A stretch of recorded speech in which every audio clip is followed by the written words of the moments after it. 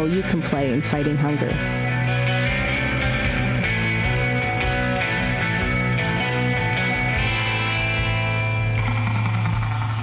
Okay, we got you, kid. Ready? Hi, I'm Abby Hoffman. On the run, just listening to WCBN FM, Ann Arbor, Michigan.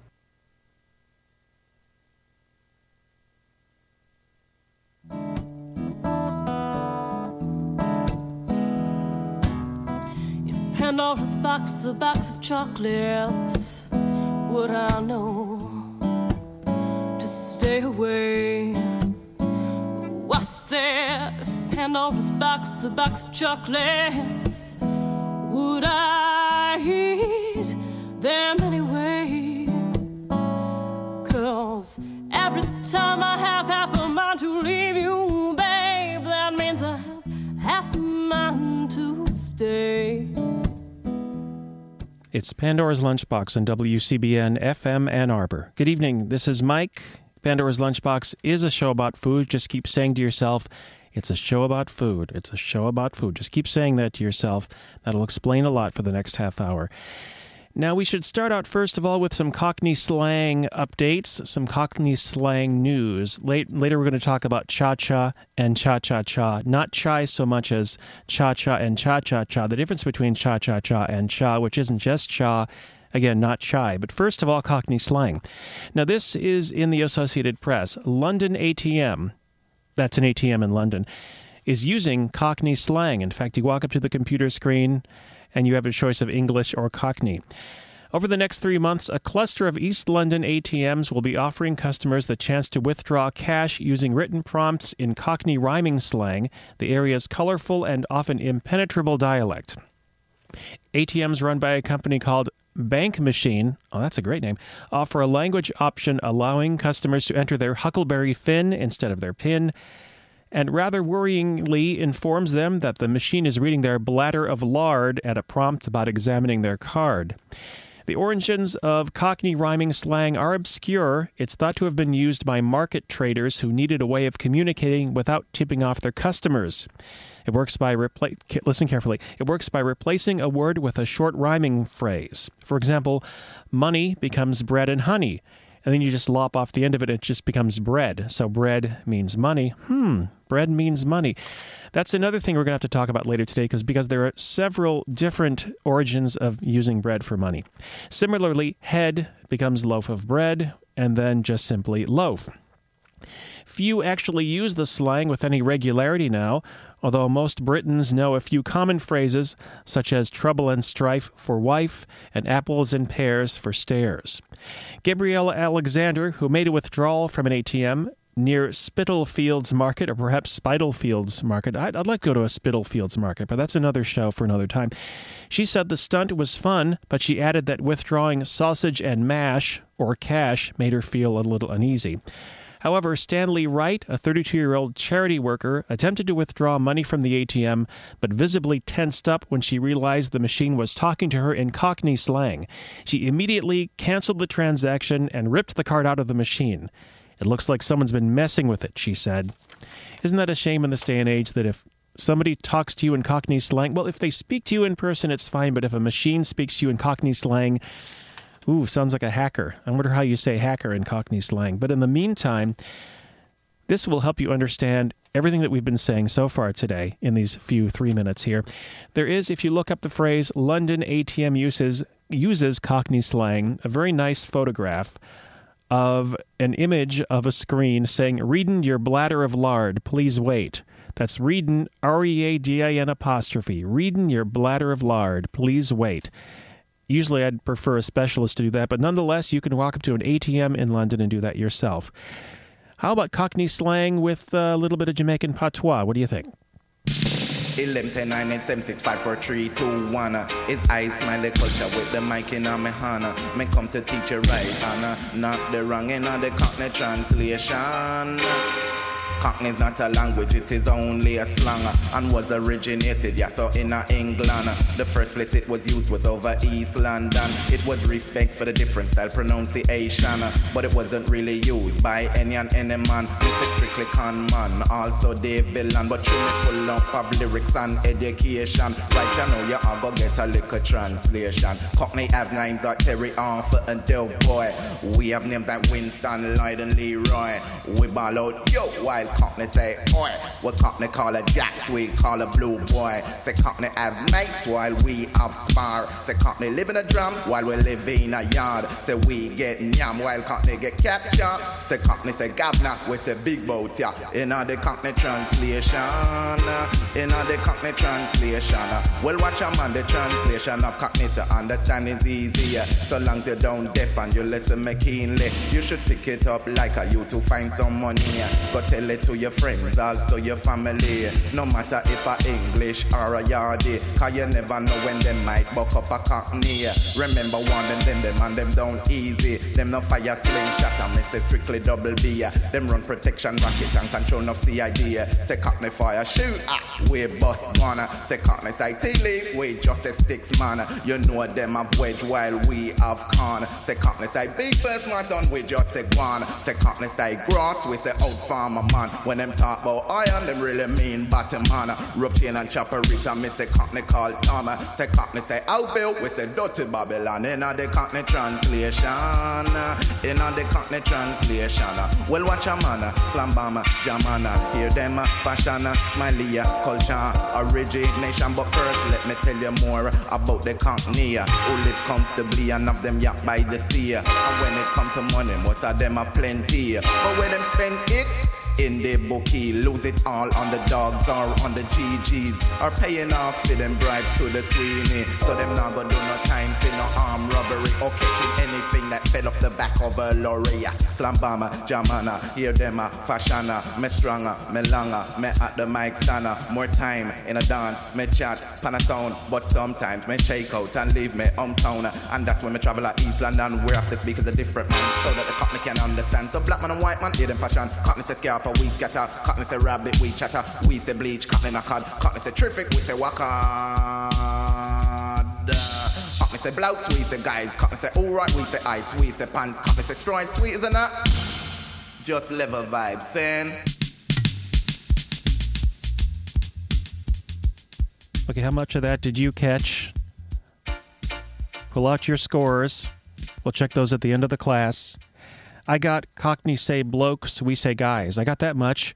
The other 3 minutes, I'm not so sure, but that was Cockney translation, and that was by Smiley Culture, which is probably one of the best names anybody's ever given to themselves in history. That is from a various artists collection called A Fashion Statement. It's a collection of songs from the Fashion Records label, and it's available on Ross Records, R-A-S. This is Pandora's Lunchbox. It's a show about food, and before we move on from the Cockney translations and the Cockney ATMs and the bladders of lard and things like that, I do want to go back to this book I brought in the other day on this show called Castle's Rhyming Slang. On the cover is a very beguiling image, and I want to read it to you very mysteriously now. A naked bottle and glass appeared on the custard and jelly that sat on the Betty Grable in the corner of the room. She watched it through half-closed mince pies as she talked on the dog and bone. Her bacon and eggs were tired, her Union Jack ached, and her German bands were numbed by the tatters in the mold let in by a pair of flimsy Richard Burtons. Those flimsy Richard Burtons, taters in the mold. See, okay, does that explain it? Because I think that's all clear now. I will tell you a few things I can figure out from this mysterious photo. It's not a photo, it's not an actual photo. But she watched it through half-closed mince pies, which would be eyes, as she talked on the dog and bone, which is a telephone. So on this actual illustration on the cover of the book, she has mince pies, 4 eyes, which I must say look very fetching, and the dog and bone is sitting on her ear because that is in fact a phone. It all makes perfect sense, except for the parts that don't. So, on Pandora's Lunchbox, I want to talk to you about the difference between cha-cha and cha-cha-cha. Got it? Okay. I was at the Ypsilanti Farmers Market not long ago, a few weeks ago, and there was a nice little table where a couple of ladies were selling some delicious stuff in some of those delicious bell jar type deals. And they had this wonderful cobbler, I believe it was a blueberry cobbler, but what caught my eye is something I couldn't quite identify. And she said, "That's a cha-cha." That's a cha-cha. What's a cha-cha? I don't know what a cha-cha is. What's in it? And she talked about the ingredients, some zucchini and some onion and some carrot and some red bell pepper and some cucumber and some wonderful spices like nutmeg. And, well, it looks kind of like a relish, but it's a little, is it a fancy relish? Is it somewhere between a relish and a salsa? I don't know, but I got some. It's lovely, and it's called cha-cha. It's a southern specialty. And I'm going to go to a website here, florenceshomestyle.com, and beg pardon because that apparently is a brand, but their description gives you an idea of what cha-cha is all about. It's a sweet and spicy, vegetable-based flavor enhancer that may be used as a condiment, ingredient, dipping sauce, or marinade. It was traditionally used in Southern cuisine cooking to enhance the flavor of cooked vegetables, meats, and seafoods. Our cha-cha recipe, passed down through our family for generations, is a versatile blend of garden-fresh green tomatoes, peppers, vegetables, and savory spices. Cha-cha may also be used as an ingredient to enhance the flavor of salads and sauces. That, in fact, is cha-cha. But is it really the only possible cha-cha? That is the question. Let me first say an example of some of the items that it can be used with. It can be used as a condiment to add vigor to cooked vegetables, and we all want to add vigor to cooked vegetables, including greens, spinach, collards, cabbage, cauliflower, broccoli, carrots, purple hull. Purple hull, I love this. Black-eyed and green peas, pinto, and great northern beans. As a condiment, adding zest to meats, such as beef, fish, poultry, hot dogs, and hamburgers. You can also add it to salads and other entrees, including fajitas, burritos, omelets, and crepes, corn casseroles, and egg rolls, and for dipping for things like chicken wings, chicken tenders, tortilla chips, and kebabs. All of these things are possible with the amazing cha-cha. This is all true. And Pandora's Lunchbox wants you to know all about that. We're going to talk about some other kinds of cha-cha in a moment. The moment has passed. Here it is, other kinds of cha-cha. I found, looking up cha-cha on the web, a Hungarian cha-cha recipe. That isn't what I expected, but nevertheless I did find one. There's a website called grouprecipes.com, and a woman here who calls herself Paprika Mama, which is, again, a wonderful name. It's even better than Smiley Culture, in fact. Paprika Mama says here, "This pickling has been in my family for a while, and it's so refreshing to have as a side to your dinners, especially if you like pickles and such.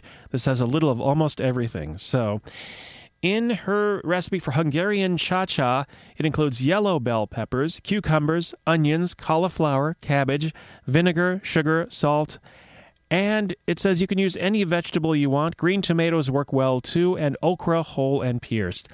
A Hungarian cha-cha recipe. And how about a Vietnamese bobo cha-cha recipe? This is from Vietnamese-recipes.com. Why not? Sweet potatoes, tapioca, water, screw pine leaves. Oh, I love describing things I don't know because I want to eat them. Screw pine leaves. Split green beans, ground nuts, other peanuts, sago soaked for 10 minutes, a wood ear fungus, sugar, coconut milk, and vanilla powder. And this is a recipe, these are the ingredients, in fact, for Vietnamese bobo cha-cha, and that is on the web at vietnamese.recipes.com. So what's the difference between cha-cha and cha-cha-cha? Well, if you say the difference is one cha, you're not working hard enough, but that's something that I can relate to. Nonetheless, here's some cha-cha-cha in the form of a cha-cha-cha. It's called El Bodeguero, or El Bodeguero. I apologize for my Spanish. Orquesta Aragon is the group from Cuba. And I attempted to translate some of the lyrics, and I did find out that El Bodeguero is the owner of a wine cellar or a winemaker. The winemaker is dancing in this song. He's dancing in the warehouse among the frijoles. Is he dancing with you, perhaps? My ability to translate didn't go that far, but perhaps you should use your imagination and find out for yourself. This is a wonderful cha-cha-cha, and I can't help but think to myself, that about 10 years later, Paul McCartney must have been listening and saying, I can kind of adapt this to a pop tune. Yeah, this is melodic enough that it could be a pop tune. That's just my personal impression, but on with the show. This is it.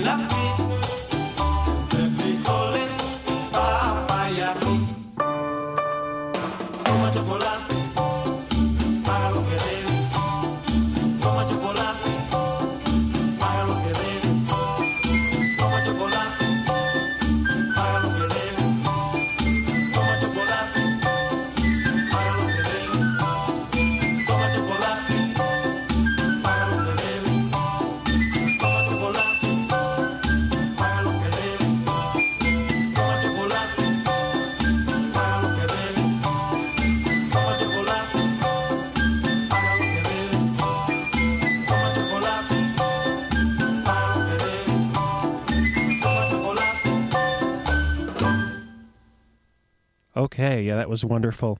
That was Orchestra Aragon, and that was El Bodeguero, which is an owner of a wine cellar, perhaps a winemaker, singing at the end quite a lot about chocolate, which makes me very happy. Also references to frijoles, and just all of that makes me happy. That was an example of cha-cha-cha. We heard about cha-cha before, which you could call a condiment, a flavor enhancer. It's of Southern origin, or Hungarian, or Vietnamese, depending on all the information I have here. It's quite something. Cha-cha is everywhere, and so is cha-cha-cha. And according to Wikipedia, the music cha-cha-cha, which you just heard right there, is unusual as a dance music genre in that its creation can be attributed to a single composer named Enrique Jorrin. You can read all about that on Wikipedia. And I got a call about an ingredient that I mentioned just a moment ago, which was very intriguing. Thank you so much for calling about that. In the Vietnamese version of the cha-cha, which they call the Vietnamese bobo cha-cha, they talked about screw pine leaves. That's S-C-R-E-W, screw pine leaves. If you want to see a screw pine, I've been told by this caller, you could actually go to the Belle Isle Conservatory on beautiful Belle Isle in Detroit. You can see a screw pine, as a matter of fact. You can do that. And you can look on the web for information about Belle, that's B-E-L-L-E, Isle, I-S-L-E. Is that too obvious? Belle Isle Conservatory. And you can see yourself looking at a screw pine.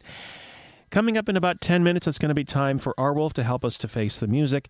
In the meantime, it's cha-cha, it's cha-cha-cha, and as I mentioned earlier, it's not chai so much as cha-cha and cha-cha-cha. By the way, cha-cha-cha may also refer to several other things. One example of what it can refer to is the activist part of the independence movement in northern Rhodesia, now the country of Zambia. It is an onomatopoeic term referring to the sound of burning. Cha-cha-cha. Try to imagine that. Cha-cha-cha. Is that the sound of leaves rustling when they're burning? I think it very well may be.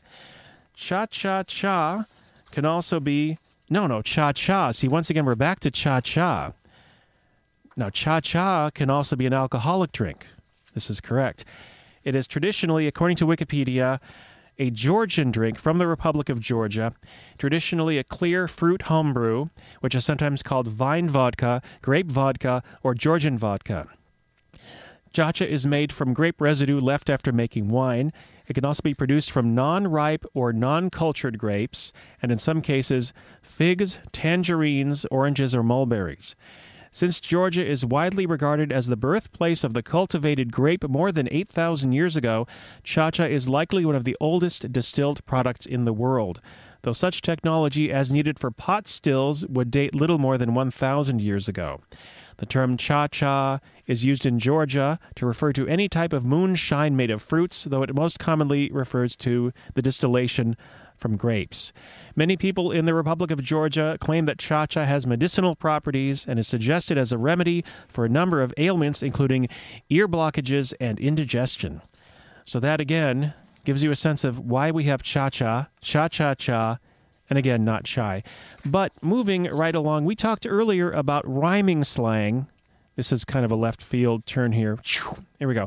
We were talking about rhyming slang in the Cockney dialect and how bread and honey rhymes with money, so bread means money.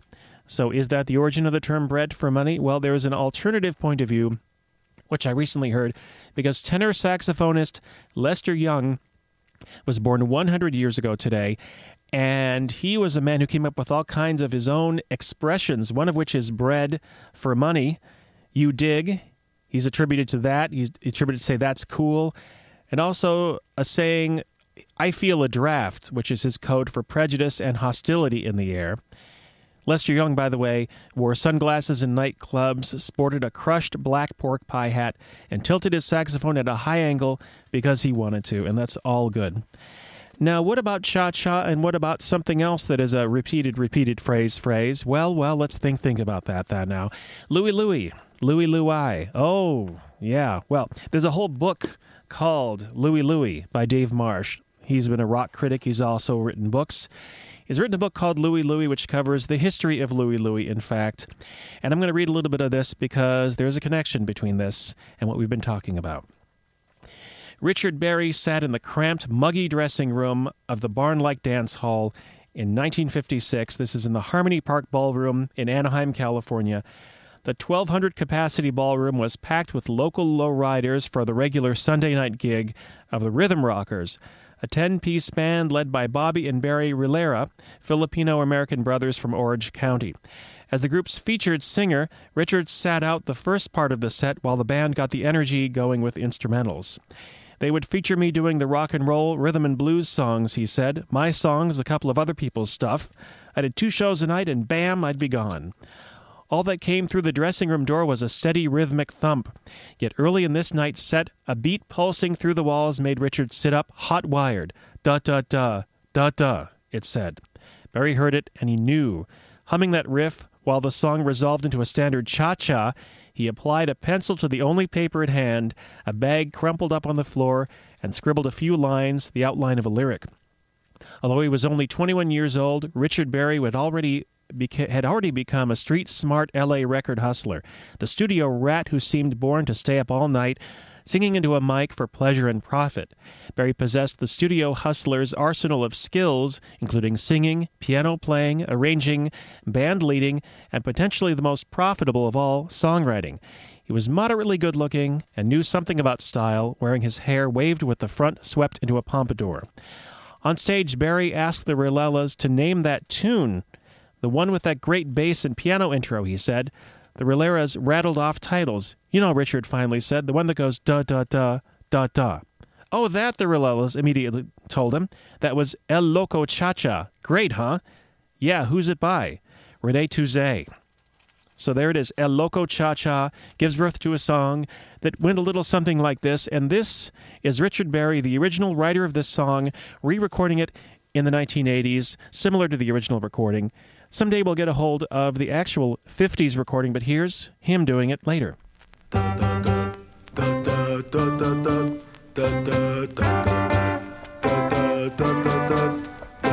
Louie, Louie, me gotta go. Louie, Louie, me gotta go.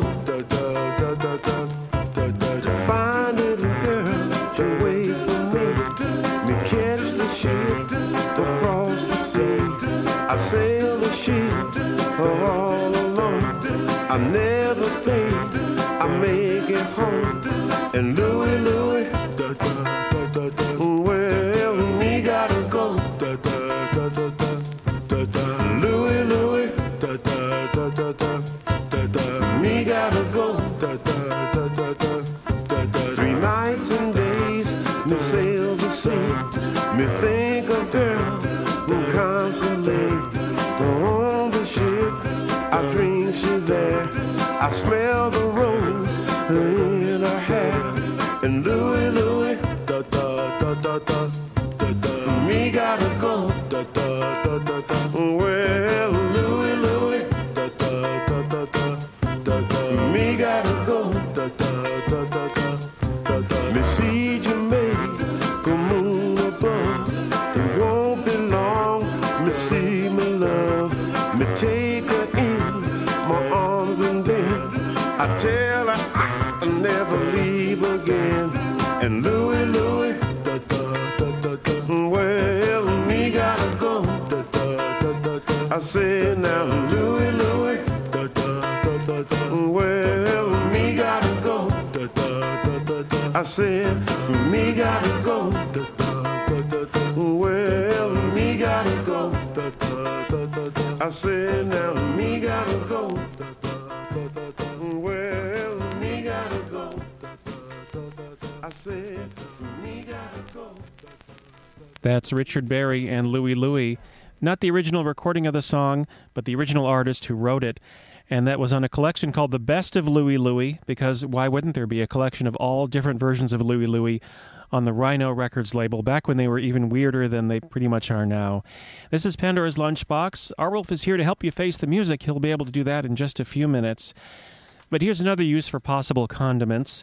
Just the other day, I believe it was yesterday, there was an annual tomato fight. It happens every year in Bunol, Spain. It says here, tens of thousands of revelers pelted each other with tons of ripe tomatoes in a good-natured battle that filled the streets of this Spanish town with rivers of red pulp.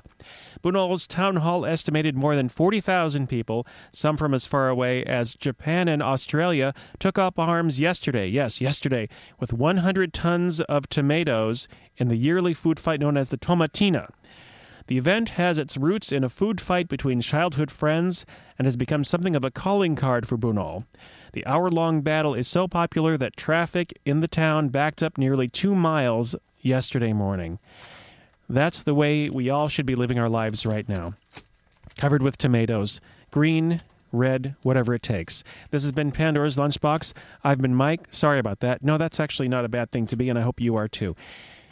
WCBN FM Ann Arbor is the place. Time to face the music in just a moment. Arwolf will help you to do that. Tune in next week, Thursday, 6:30 for Pandora's Lunchbox. Let's go back to the Louie Louie well here and hear a little bit more. Louie Louie.